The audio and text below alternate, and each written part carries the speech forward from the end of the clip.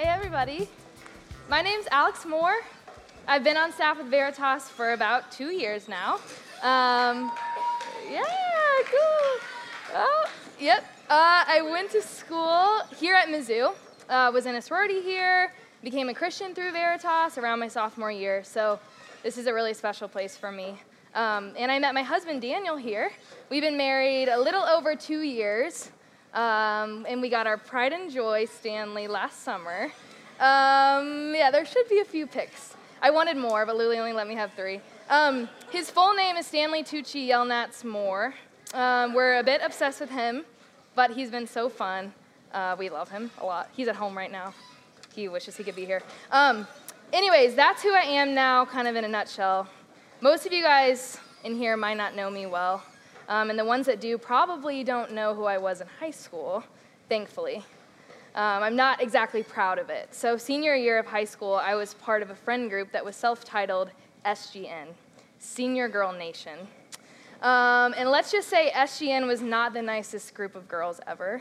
We were pretty much jersey chasers, partiers, the cool girls, according to us. Despite my SGN membership and identity, I was also way low-key into theater and musical theater at that.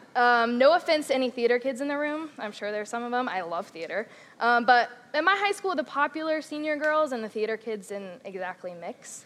So in order to control and manipulate both situations, I got really good at hiding my theater self from my SGN self and my SGN self from my theater self. It got so intense that I would go as far as hosting cast parties at my parents' house on Friday nights and lying to my SGN friends about what I was doing, and then lying to my theater friends about how I wasn't at the football party Saturday nights. Yeah, it was rough. It all came to culmination for me, though, the night of my senior prom, and all of SGN was taking athletes, and I had some babe sauce baseball boy as my date, and my hair was kind of like up to here, and I thought I was like the bomb. And once we were kind of at the end of the night at prom, I was kind of sneakily off dancing with my theater friends because they were awesome. And my date was ready to go to the after party, and so I was not ready to go yet, so I stayed back. And my prom after party ended up being a Lion King watch party with 2 of my theater friends. So when I told my friend that story the other day, she laughed and said, "I think you just told me the plot of High School Musical." And as weird as that is, I think that was actually my dilemma. So I don't tell that story as a cutesy, know who your true friends are, because my senior year, the friends weren't the problem at all. They were expecting me to be who I led them to believe I was, which was a muted, half-hearted, false version of myself. I tell that story to say that I was robbing myself of authentic friendship, vulnerability, by hiding parts of myself to achieve some sort of gain from the friends that I had. I tell that story because as seemingly insignificant as it seems now, those types of feelings I don't think are far off. I think if we're honest, we all desperately want to be truly known and accepted, but we are too afraid to let others see us. We're afraid that the approval and belonging that we need will be taken away or not given in the first place if we let people see all of who we truly are. We are terrified of the possible rejection that comes from being known. Even leading up to this talk, and as I speak now, there is fear that comes from the possible judgment from all of you as I share stories of my life. How are we all doing this today, though? How do we hide parts of ourselves so that people only see what we want them to? The most expected and probably most obvious way we can see this is through Instagram, and maybe even Finstagram. This idea that we're all trying to curate a specific image that we want others to recognize us as. And we need even maybe a separate profile to showcase what our Saturday nights actually look like, or to show the goofy side that we don't want just anyone seeing. Even without a separate Finstagram account, our Instagrams are a way to show everyone the perfected version of ourselves.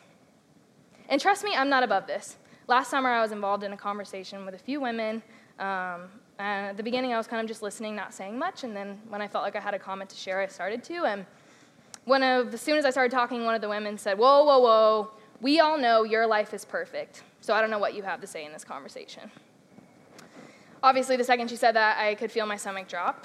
And aside from the pain that her assumptions or our assumptions of people can cause, what really came out of that call out for me was a conviction that somehow this woman at my church, who didn't know me, so she only knew my Instagram, thought my life was perfect.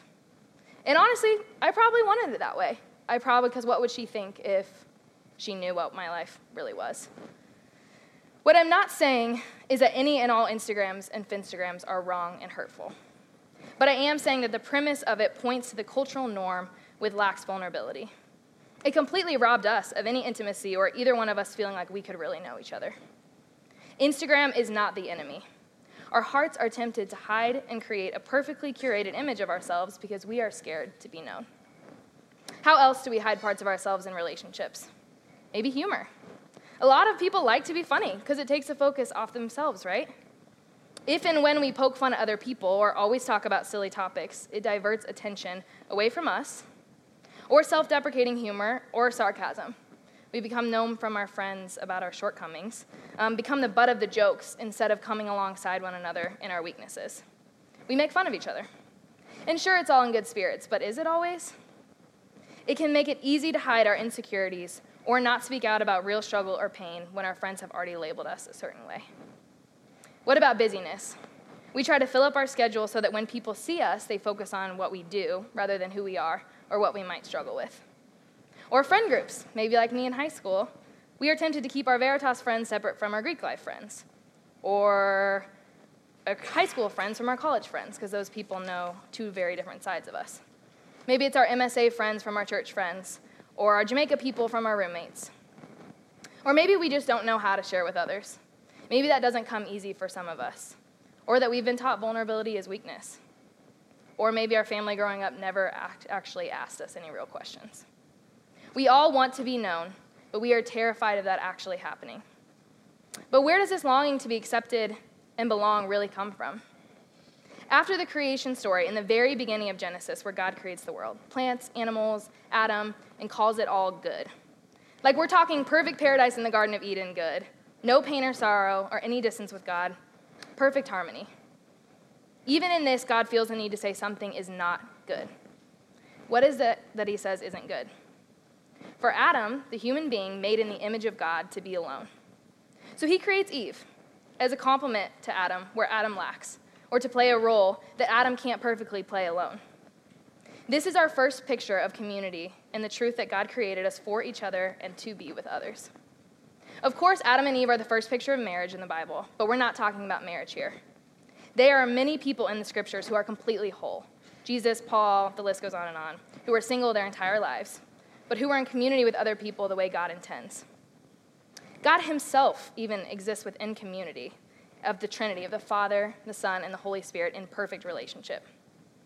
A pastor from Nashville, Scott Sauls, explains it this way. To be vitally connected to God, it makes no sense to be disconnected from relationships with others who are made in his image. From the earliest points in the Bible, we are seeing the same theme we're going to be talking about tonight in 1 Samuel. I am so excited that tonight we're going to be looking at the friendship of Jonathan and David as an example of what type of relationship God is calling us to be as image bearers. We pick it up in chapter 18, but before we do, let's pray. Dear Jesus, just thank you for bringing all these students here tonight, and I pray that you would be preparing our hearts and our minds to hear from you. I pray that you would speak through me. I pray that you would speak through your word. And I pray that you'd be here tonight. Help us to love you more. It's in your name, I pray. Amen. Okay, so 1 Samuel 18, 1 through 5. As soon as he, which is David, had finished speaking to Saul, who's the king we've been talking about this whole series, the soul of Jonathan was knit to the soul of David, and Jonathan loved him as his own soul. And Saul took him that day and would not let him return to his father's house. Then Jonathan made a covenant. So we've heard what this word covenant means. Maybe not. Maybe we're still confused. Basically what we're talking about is like a really committed friendship. Then Jonathan made a covenant with David because he loved him as his own soul. And Jonathan stripped himself of the robe that was on him and gave it to David, and his armor, and even his sword, and his bow, and his belt. And David went out and was successful wherever Saul sent him, so that Saul set him over the men of war. And this was good in the sight of all the people, and also in the sight of Saul's servants. Okay, so context. This is right after the David-Goliath battle, which we learned last week from Kyle. And all of a sudden, this David guy, who is the son of a shepherd, not from wealth or royalty, is the most popular guy in town because he defeated this giant Goliath. So now King Saul wants to take interest in David because he defeated Goliath. He's basically all over him. Quick backstory to this is just before he went and fought Goliath, David, he had been anointed king in secret by God because Saul had not lived up to his call, like when Dirks talked about Saul. So Saul is technically still king here, but so David is in a waiting period, as we're seeing. Jonathan is Saul's son, who under normal circumstances was next in line for the throne or kingship. And as we unpack this passage and see what God is trying to show us in his plan for friendships, we are going to be looking at 3 specific qualities of friendship in David and Jonathan: commitment, cost, and character shaping. And the first quality is commitment. So we all desperately want to be known, but are afraid to be seen. For vulnerability in friendship to be possible, there needs to be commitment. For vulnerability in friendship to be possible, there needs to be commitment. Let me tell you guys, I know this is not easy. This level of intimacy contradicts our instincts to hide and control what we show others. We so deeply crave intimacy, but at the same time, we are terrified of it. Verse 1 says that the soul of Jonathan was knit to the soul of David. These are not temporary words, guys. These are words describing the real deal kind of friendship, the kind where they share their dreams, sins, fears, hopes, weaknesses. These kinds of friendships are about letting ourselves be known and being committed to know the other person. Why is it so hard to do this? Our culture wants to tell us that as soon as things get messy or scary, we got to get out. It's a backwards way of thinking to the world to be in a relationship that is not dependent on circumstances. Tim Keller speaks about 2 types of relationships. On one hand, there's the consumer-oriented relationship that says, how can I benefit from what this person gives me? Or what can I get out of this relationship, essentially? On the other hand, there is a commitment-oriented relationship that says, how can I prioritize the good of this other person? David and Jonathan entered a committed friendship with each other. The language used here is implying that these 2 men are now like family. Later in 1 Samuel, Saul is plotting to kill David out of hatred and jealousy because he finds out that David will be taking over as king. Jonathan, who's Saul's son, like we said, is interceding on his friend's behalf. And in one of their last meetings in 1 Samuel 20, he says, "Then Jonathan said to David, 'Go in peace, because we have sworn both of us in the name of the Lord, saying, the Lord shall be between me and you, and between my offspring and your offspring forever.'" Okay, spoiler alert, in the first chapter of 2 Samuel, David finds out that Jonathan was killed in battle and mourns and laments the loss of his dear brother. But the most beautiful piece of this commitment to me is in 2 Samuel 9, where David summons Jonathan's son Mephibosheth. Mephibosheth was crippled and disabled, so we pick it up at verse 6. And Mephibosheth, the son of Jonathan, son of Saul, came to David and fell on his face and paid homage, which basically just means showing public respect. And David said, "Mephibosheth," and he answered, "Behold, I am your servant." So in this culture, disabled people were disregarded, unseen, undignified, especially by royalty.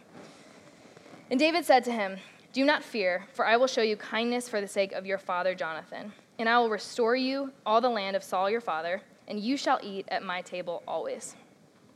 And he paid homage and said, "What is your servant that you should show regard for a dead dog such as I?" So here we see that commitment come to life. David says to Jonathan's son, "Because of my love for your father, you will always have a place at my table." David gives dignity to the lowly and pays him respect on behalf of his commitment with Jonathan and with God. God did not create friendship as a disposable thing. These kinds of bonds transcend convenience, compatibility, and even life and death. So what would it look like if we had this kind of commitment in our friendships?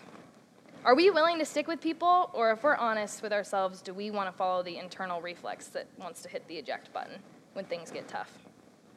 Are we the type of people interested in consumer-based relationships, or are we willing to enter into the messiness of a commitment-based friendship?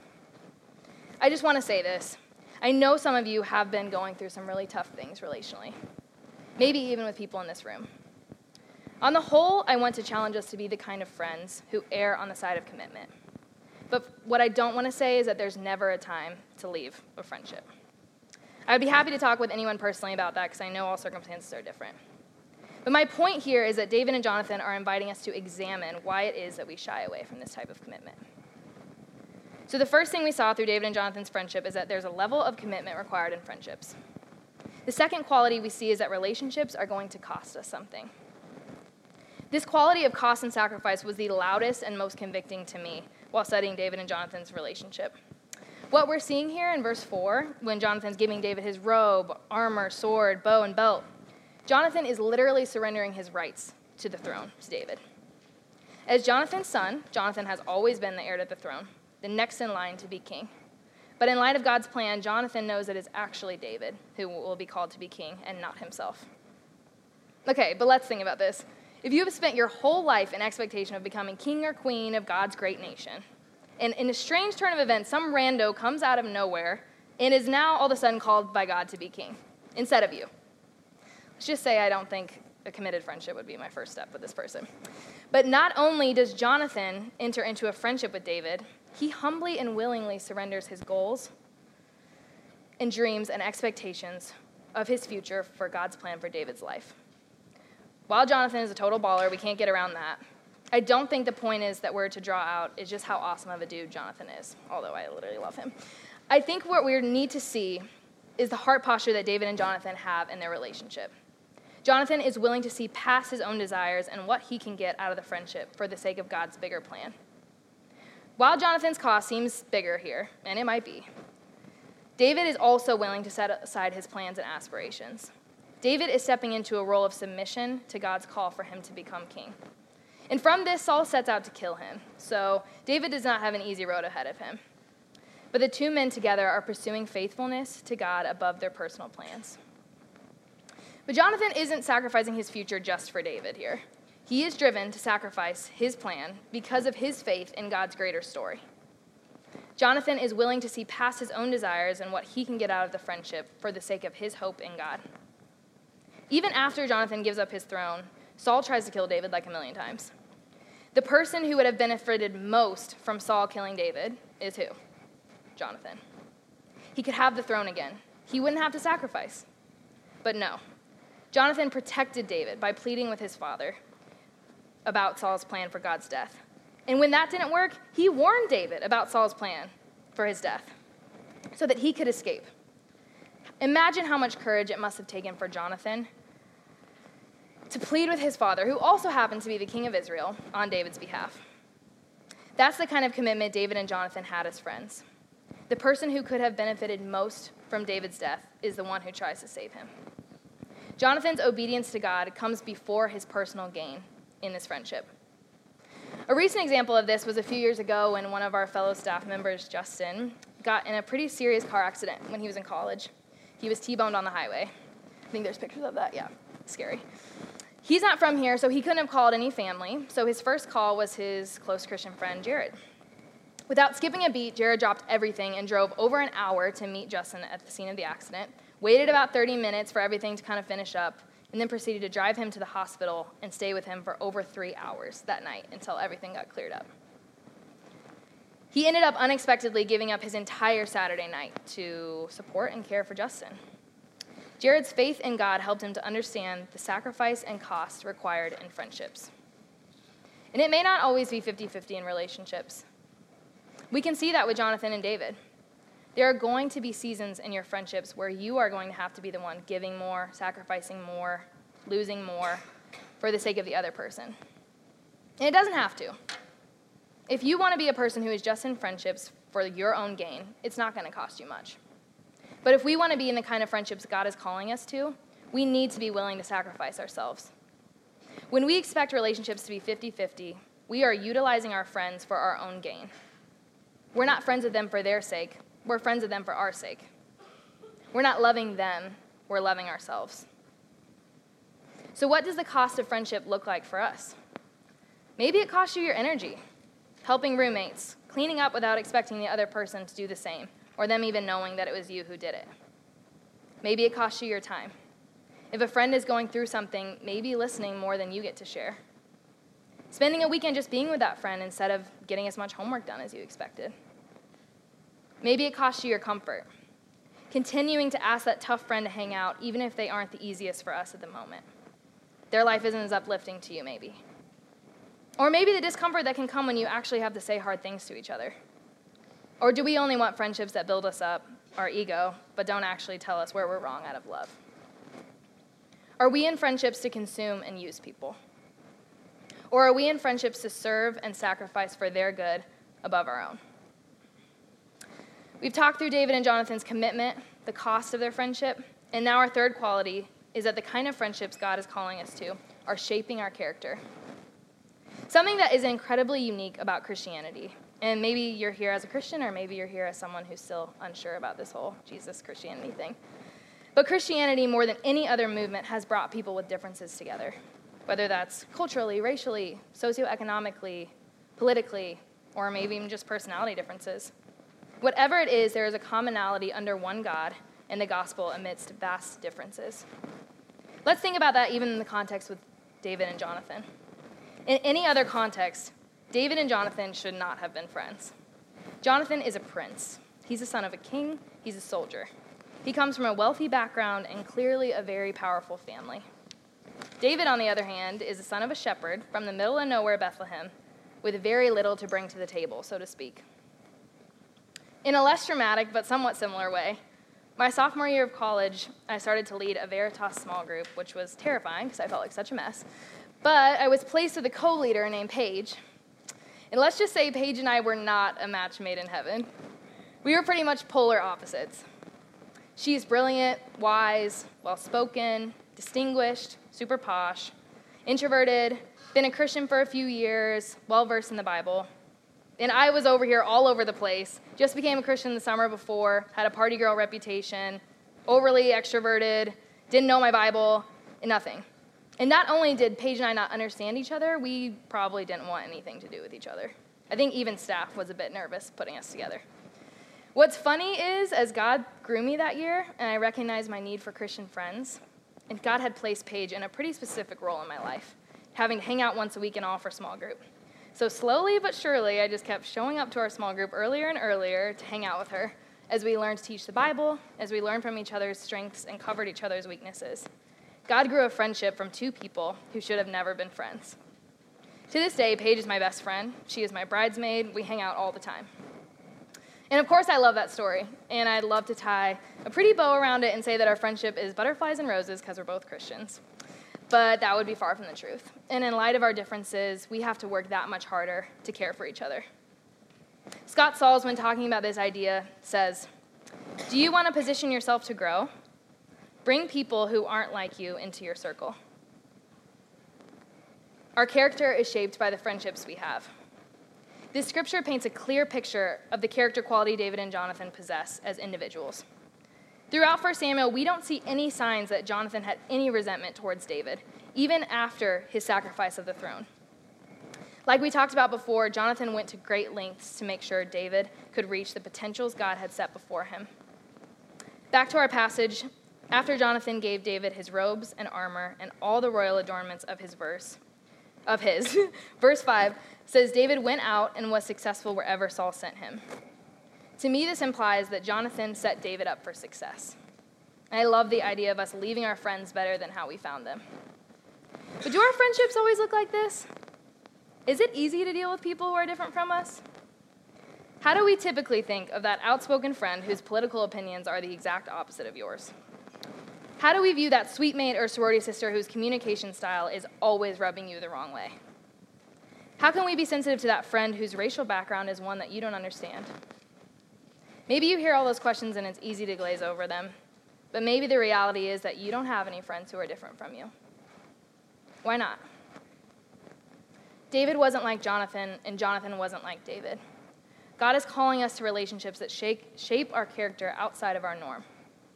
How is bridging these gaps in our hearts even possible? In the New Testament book of Hebrews, a verse we see in chapter 10 says, "Let us spur on one another toward love and good deeds." Let's think about this. What is the function of the spur? It's to get the horse to operate at 100% instead of at 50% in the race. It's irritating. It's discomforting. It draws attention where we are wanting to skate by. But think about how life-giving this is. A German pastor once said, "In Christian community, only God knows the real state of our fellowship. What may appear weak and trifling to us may be great and glorious to God. What may appear weak and trifling to us, a friend with annoying political beliefs, a friend who doesn't share your socioeconomic background, maybe in a way that makes you uncomfortable, a personality that just isn't naturally attractive to you. That may be a great and glorious gift from God to spur you on to 100% obedience. So all this sounds great and beautiful, right? Commitment, cost, character shaping, but is it realistic? Can we actually be part of friendships like this? How is it possible for us sinful, finite people to live out God's design for relationships? It depends on what we believe, and it depends on who we believe. C.S. Lewis says, "Love anything, and your heart will be wrung and possibly broken. The only place outside of heaven where we can be perfectly safe from all the dangers of love is hell." As the music team comes back up, I just kind of want to say, that love is costly, it's dangerous, it's inconvenient, and it's terrifying. We all desperately want to be known, but we are terrified of being seen. What gives us the courage to take this step and let our walls down and let people really see us? What gives us the desire to commit to a friendship with no guarantee of getting something in return? What gives us the humility to make sacrifices for people that come at a cost to ourselves? How do we reach across the table and enter relationships that shape our character? We've got to know that this has already been done for us. Jesus has an unshakable commitment to his people, not only when we love him back, but especially when we are at our worst. He has seen every side of us that we want to hide from people. Jesus has been there in every moment where we've been shamed into faking it. Jesus is the only person who has seen it all, has been rejected far worse than we could even fear, and not only accepts us, but chooses us. Not only sees us, but fully pursues us when we hide. Who not only sacrifices for our good, but paid the ultimate price. A price that we could never repay, and better yet, he doesn't expect us to. His death for our sins so that he can have a relationship with us. He looks past our weakness and our shortcomings and gives us an eternal seat at his table in his royal family. Jesus has clothed us with his royal garments, and Jesus knits us to his own soul. When we understand this, when we understand who Jesus really is, when we put our hope and faith in him, we are freed to show ourselves fully to people. We are freed to sacrifice for others because what do we have to lose? The only person whose approval matters in all of eternity has chosen you. So we can live out of that into the kind of friendships God created us for. Amen.